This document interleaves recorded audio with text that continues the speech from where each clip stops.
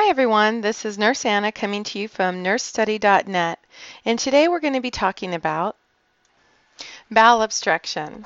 So bowel obstruction means an intestinal obstruction. On the other hand, we can say that in a bowel obstruction, there's a blockage that prevents the necessary body nutrients and waste products to flow correctly through the GI tract.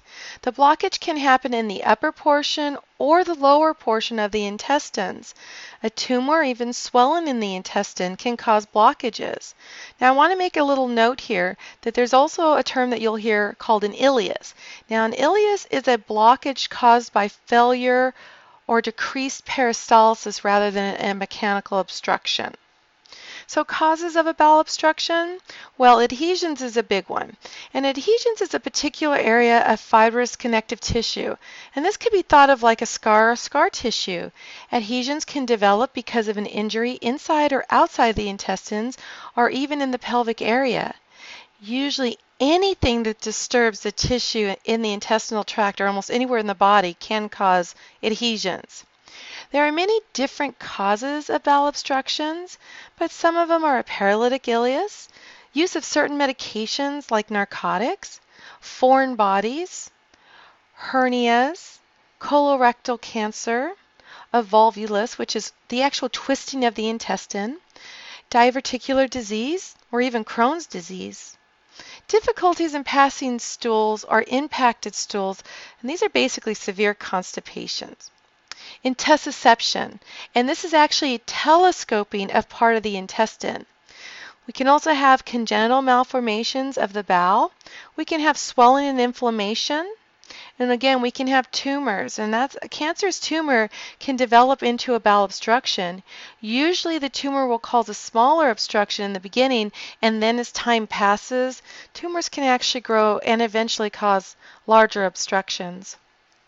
Some of the signs and symptoms of bowel obstruction, well, you'll see nausea and vomiting, a cramping abdominal pain that comes on like a wave, frequently for about 5 to 10 minutes, a bloated abdomen, having trouble passing gas, or even burping a lot, an abdominal tenderness, a rapid pulse or increasing respirations or breathing at the time of the abdominal cramping, what you would see in signs and symptoms of pain. Diarrhea. And the diarrhea is because liquid stool can leak around areas of the partial obstruction.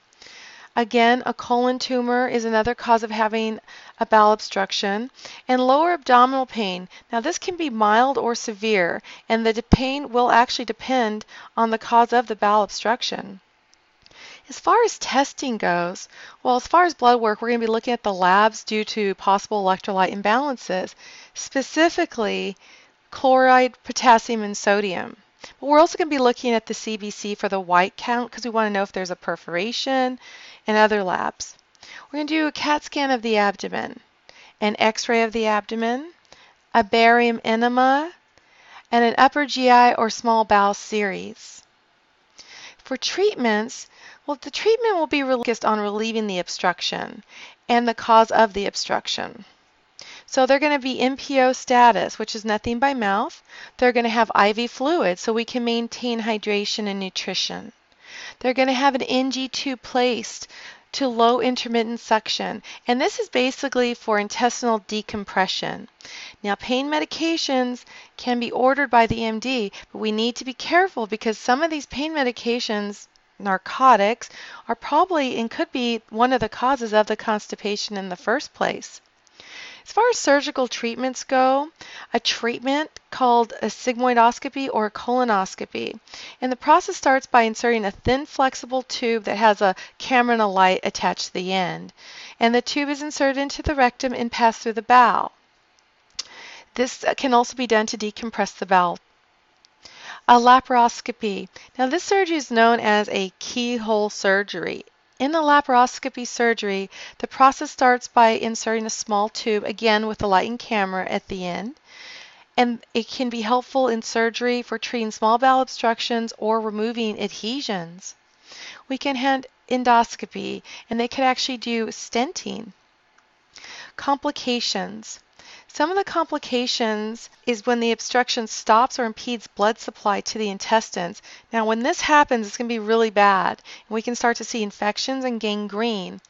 Other complications can include dehydration, perforation of the intestinal wall, infection, jaundice, and electrolyte imbalances. So I hope that this information was helpful. Don't forget to visit our Facebook page at NurseStudyNet or online at nursestudy.net for more nursing topics. We now have several study guides available at our store, complete with practice examinations. And as you guys know, practice makes perfect, and it's really going to make a difference if you can get your hands on as many practice examinations as you can before taking any of these exams. So this is Nurse Anna, hoping that you guys have a great day.